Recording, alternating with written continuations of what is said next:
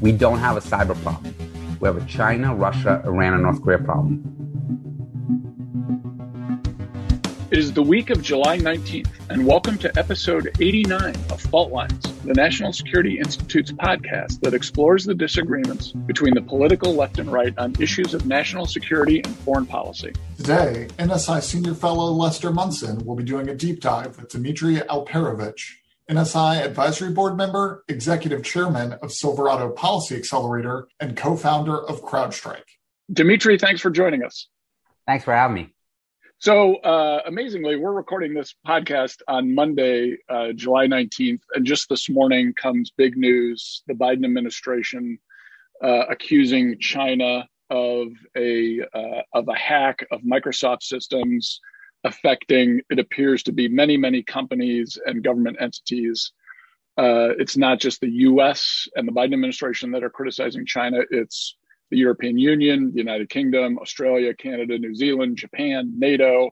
This appears to be like a well-coordinated multilateral targeting of China as the bad actor here. Dmitry, what are your thoughts about this very interesting development this morning?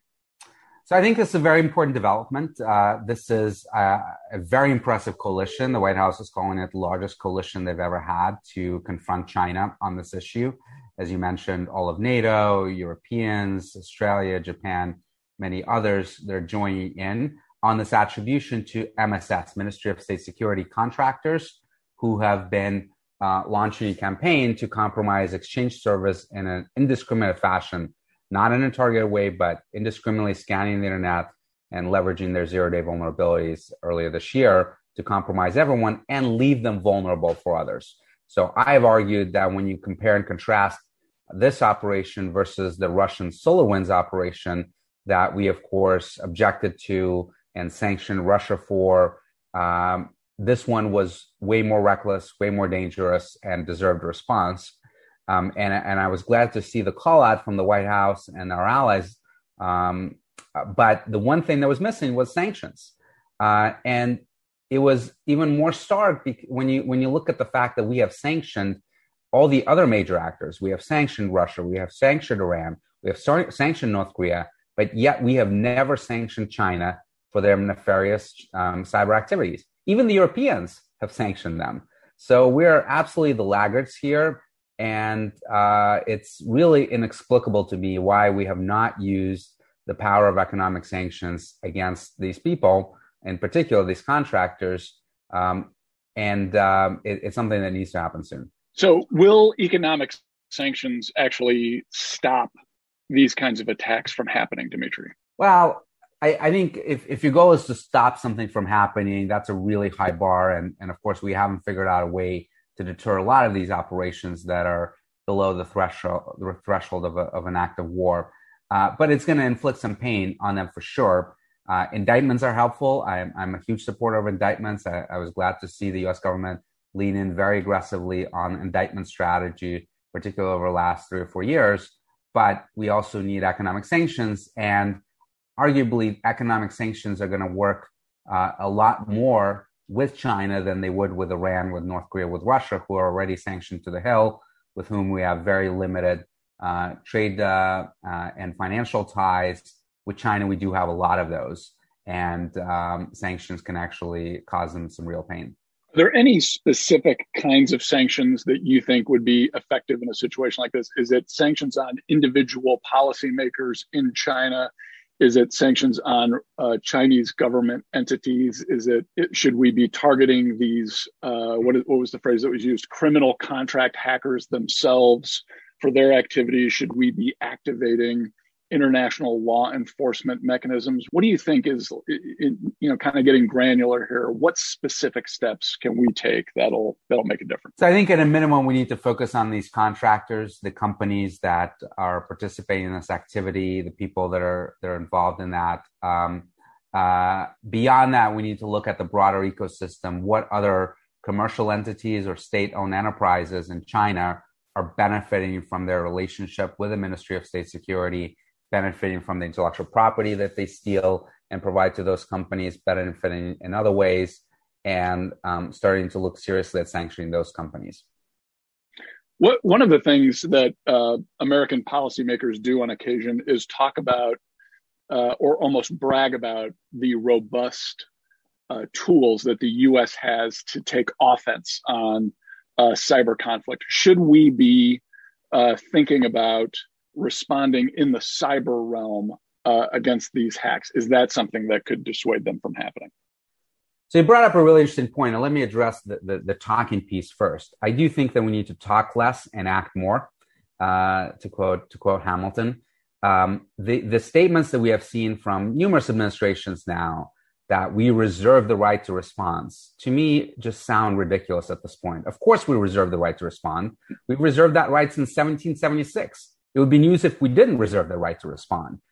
It is completely meaningless and sort of is the foreign policy equivalent of thoughts and prayers after a shooting. And instead of throwing these empty threats, particularly when they're not followed through by actual action, as we have seen over the last 6 or 7 years, we start to discrediting ourselves when we make those pronouncements. So let's stop making those and let's start actually acting and inflicting pain and creating some deterrent here. In terms of what that should be, I'm actually not a huge fan of responding to cyber and cyber. That's the least effective way to increase deterrence, in my opinion, because the reality is we're not going to do anything, of course, that would violate international law. We would not attack civilian infrastructure that would cause any of these countries significant pain. That would be illegal. That would be counterproductive. We would also likely not attack their military and government systems because that would be highly escalatory. So the amount of things that you would actually then do realistically in cyber is very limited and is going to be a nuisance. It's going to perhaps slow them down, but it's in no way going to deter them. So to increase deterrence, you really need to look at physical world actions. You need to look at sanctions. You need to look at other ways to apply pressure diplomatically, other actions that you may want to take that would severely annoy a particular government. And those would be tailored to the individual problem. So the things you would do to Russia are very different from the things you would do to China or Iran and so forth. And that does not mean, however, that we should not do anything in cyber. When you look at, for example, the ransomware epidemic that we're facing right now, much of it originating from Russia, we should absolutely use Cyber Command, our intelligence community, to try to disrupt operations, to try to bring money back, as we were able to do last month with part of the ransom we recovered from the Colonial hack. Those are all great things to do. They're going to impact the adversaries, these criminal groups, in a significant fashion, perhaps slow them down, perhaps prevent them from executing as many operations as they would otherwise do. But it's not going to stop them. It's not going to deter them. And we need to look at other tools in our toolkit for that objective. I tend to agree with you, but what about a situation like Stuxnet, where it would appear the U.S. took direct action against the Iranian nuclear weapons program and used cyber offensive capabilities to degrade Iran's ability to manufacture a nuclear weapon or to make progress towards getting a nuclear weapon? That seemed to be very impactful in terms of events on the ground. Are there times like that where the U.S. should be contemplating a response in kind, even if it gets very close to that line that you described as international law? Yeah, so Stuxnet was not a deterrent operation, right? Stuxnet was a very tailored operation to slow down the Iranian nuclear program. And depending on the estimates, you might believe they were slowed down by maybe 8 months to 12 months in terms of the destruction of those centrifuges. Of course, they have more centrifuges now than they've ever had. Their program is much more advanced than it was 10 years ago. So it's clearly has not achieved a deterrent effect. It was a temporary Band-Aid solution to try to slow down the nuclear program without resorting to violence and bombings and covert actions that could put Americans or Israelis at risk, if you believe the reports that the U.S. and Israel were behind it. So absolutely, those types of operations should always be on the table, but we should not fall into the belief that those operations somehow have a deterrent effect on the adversary. They just do not. In fact, you could argue that the Iranian cyber operations that have blossomed over the last decade are a direct result of them experiencing Stuxnet are realizing they're behind and investing in a lot in offensive cyber capabilities.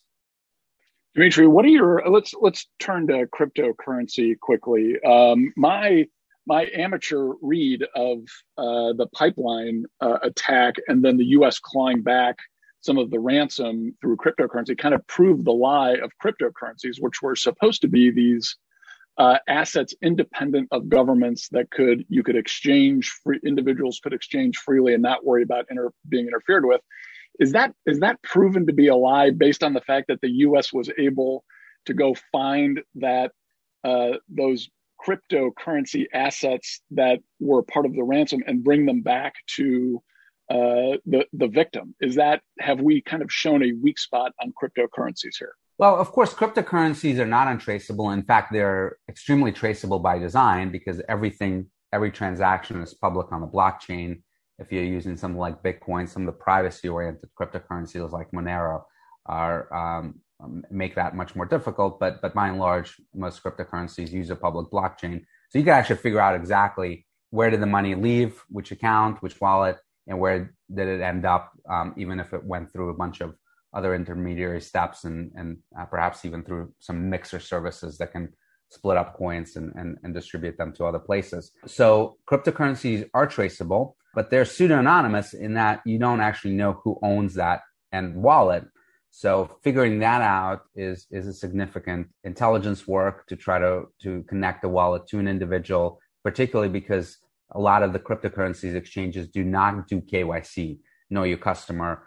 They do not ask for identity information. They do not keep it on file. So you can't easily subpoena anyone and determine who owns a particular cryptocurrency wallet in a way that you could with a bank account. In terms of retrieving money back, we don't know, of course, how it was done by the U.S. government, but my sense is that it's not necessarily something that's easily repeatable.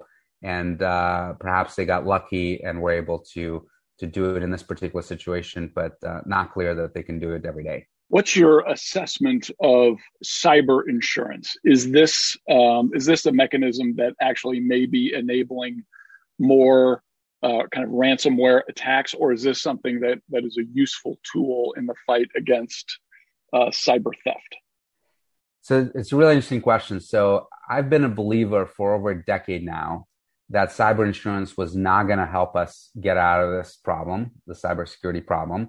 And I was always puzzled going back many years when people were saying, well, the insurance industry is so good at estimating risk. If we would just figure out the cyber insurance piece, everyone would be so much better at analyzing risk and it would, the tide would raise all boats. Of course, nothing like that has come to fruition. In fact, as you suggested, it has created the perverse incentives where these companies decided that it's cheaper to pay a ransom than to pay the recovery, and has only enabled the involvement of this ransomware ecosystem to take place. At the same time, I've been completely shocked by some of the policies that many insurance companies have written that have made no financial sense. So this idea that the insurance companies are somehow so great at estimating risk turned out to be a complete fallacy when they're in a huge rush to take market share and enter a new, what they thought would be a lucrative market, i.e. cyber. And I've been telling companies for many years now that now is the best time to buy a cyber insurance policy, lock it in for as long as possible, because you will never have rates that are this good. And in fact, we're starting to see rates go up substantially in this field because, insurance companies, reinsurers in particular, are losing money. And they're realizing that this is becoming a huge problem for them and is not sustainable. I never understood how you could do a realistic and valuable cyber insurance policy when the risk is essentially unknowable and likely approaching 100%. So, in places in Florida, for example, you cannot get flood insurance on a floodplain because the insurance company realizes the chances are really, really high that you will get flooded every year, and they do not want to pay out, no matter how much money you want to pay for a premium. Cyber is essentially a constant floodplain, and I do not understand how you can make money unless you constrain the cyber insurance policy to such a maximum effect where it will practically never pay anything out. Dimitri, should we be thinking about cyber weapons the same way we think about nuclear weapons? In other words, should we be entertaining the possibility of a multilateral kind of arms control treaty with Russia, China, Iran, some of these other actors to define specific activities that are prohibited? Is that something that could actually happen in the real world? In a word, no. First of all, there was actually an interesting debate on Twitter that I was involved in with some other experts about this whole notion of cyber weapon. And there's a compelling argument being made that we should stop using that term altogether because it is meaningless. What is a cyber weapon? It's a piece of software, right? Is it an exploit? Is it a piece of malware? Is it a vulnerability tool? Is it a scanner? These all have different meanings, different implications. Some of them should be controlled from an export control perspective, I believe. But, the use of cyber weapon actually obscures the meaning of what we're trying to do. And just like in other fields, we do not talk about ballistic missiles and warheads, in the same way, because they're very different platforms that require different solutions for arms control and so forth. We need to be much more specific in cyber when discussing these issues. But arms control treaties in cyber are essentially not workable because if they're focused on the tools themselves, because enforcement is effectively impossible. After all, how do you enforce that someone does not write, a few thousand lines of code? You cannot ever validate that. But you can have agreements on limiting effects. So this is something that the United States has tried to do, of course, for many years in a variety of fora, both bilateral and multilateral, especially in the UN, to try to get an agreement across a number of countries on certain norms that we should not attack critical infrastructure in peacetime, for example. We should not attack certs that are responsible for helping companies and governments respond to incidents. And they've actually gotten a number of countries to sign on to it. Russia has actually signed on to it 3 times in this UN group of governmental experts reports. Of course, these are sort of voluntary signings with no teeth, with no penalties for violations. So a number of countries have violated those norms time and time again and have suffered no repercussions for it. So a few weeks ago, President Biden met with President Putin, and Biden outlined 16 sectors of the U.S. economy that he said Russia was not allowed to attack in the cyber realm. Is that the right approach for the U.S. government to be taking with Russia? No, I didn't think that was particularly helpful. First of all, because it confused everyone, including the Russians. I actually saw some people on Russian television post Geneva Summit saying, well, we're confused. Does that mean that we can attack everything that's outside of these 16 sectors? What they didn't appreciate is that there's literally nothing that actually falls outside of those 16 sectors. If you go through it sector by sector, literally everything is included. Your corner bakery is included. Your movie theater is included. Your casino. I actually spent some time trying to think of anything that would not fall into one of those 16 sectors. I couldn't come up with anything. So I wasn't sure what the point was. You could have just said, don't attack anything, as opposed to here's a list of very, very broad 16 categories. So it did not seem like an effective tool to me. It looked to me like it would be okay to attack like a manufacturing plant that produced pads of paper, since that's arguably not critical. So like the non-critical manufacturing sector might be okay to hack. That was the only thing I could think of. No, it actually falls under, I believe, the critical manufacturing sector is actually very broad. So I actually think that you could make the case that it's covered anyway. And by the way, the reason we came up with these 16 sectors, and they go back, of course, many, many years, is to actually determine how the U.S. government would coordinate with different parts of industry and who would be the lead agency, Treasury for the financial sector, energy for energy companies, and so forth.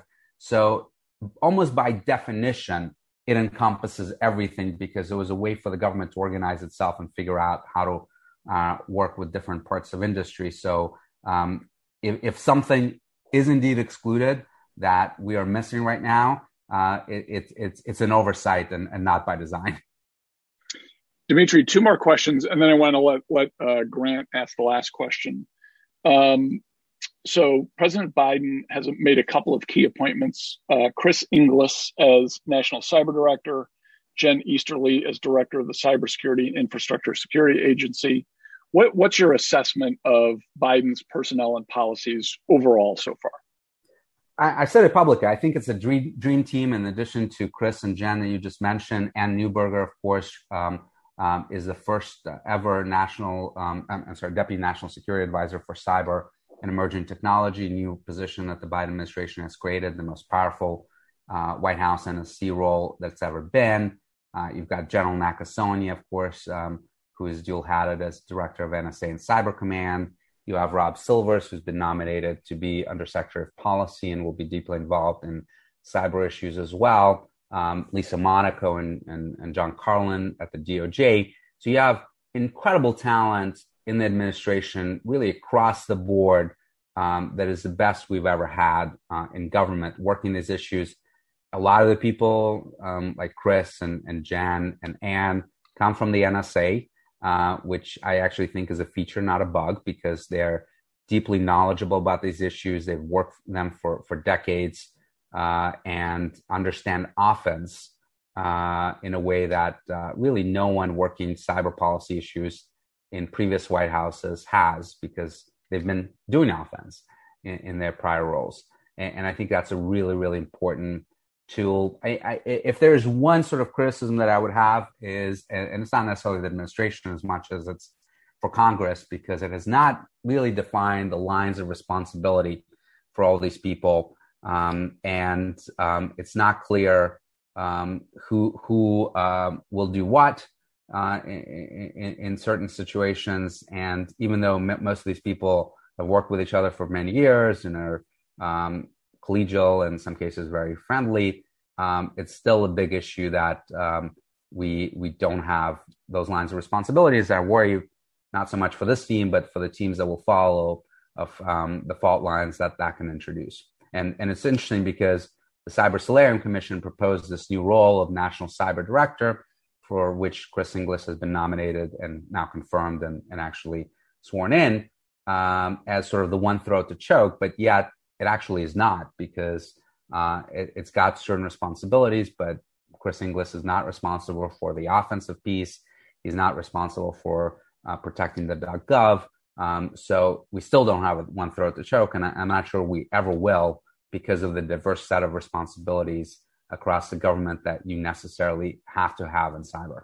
Last question from me. If you were the decider at the Colonial Pipeline Company, would you have paid the ransom? Probably. I do not fault companies for paying ransom when it's sort of the last resort and is the fastest, most efficient way to bring back your network. Obviously, I wasn't there on the ground, so I don't know if there was a way for them to bring it back up quickly on their own. But if there wasn't, they were absolutely right to pay the ransom, as despicable and unfortunate as it is, protecting the company, protecting, frankly, our national security by making sure that the gas supplies continue to flow to the East Coast was way more important than paying or not paying a ransom in an individual situation. Grant, last question. So, Dimitri, I hope you'll permit me two sort of hopefully quick questions. One, during your Stuxnet comments, you sort of did the traditional cyber thing of saying, if you believe the reports about these things, because so much of our cyber offensive capabilities are actually secret. Do you think that the United States should be more open about our cyber offensive capabilities in terms of showing deterrent force? I don't think we should do it for showing deterrent force because, as I said previously, I don't actually believe that you can deter through most cyber actions. I do think we should be much more transparent about our cyber offensive capabilities. Now, we will do certain things that fall under the headline of covert action, for which we will, never acknowledge our involvement and perhaps even deny it, and certainly never comment on it. That's natural. Obviously, we do this all the time in, traditional physical world in terms of what the CIA and others may do. So it's not surprising that we would do operations like that in cyber domain as well. but we should be more transparent about when we use the military.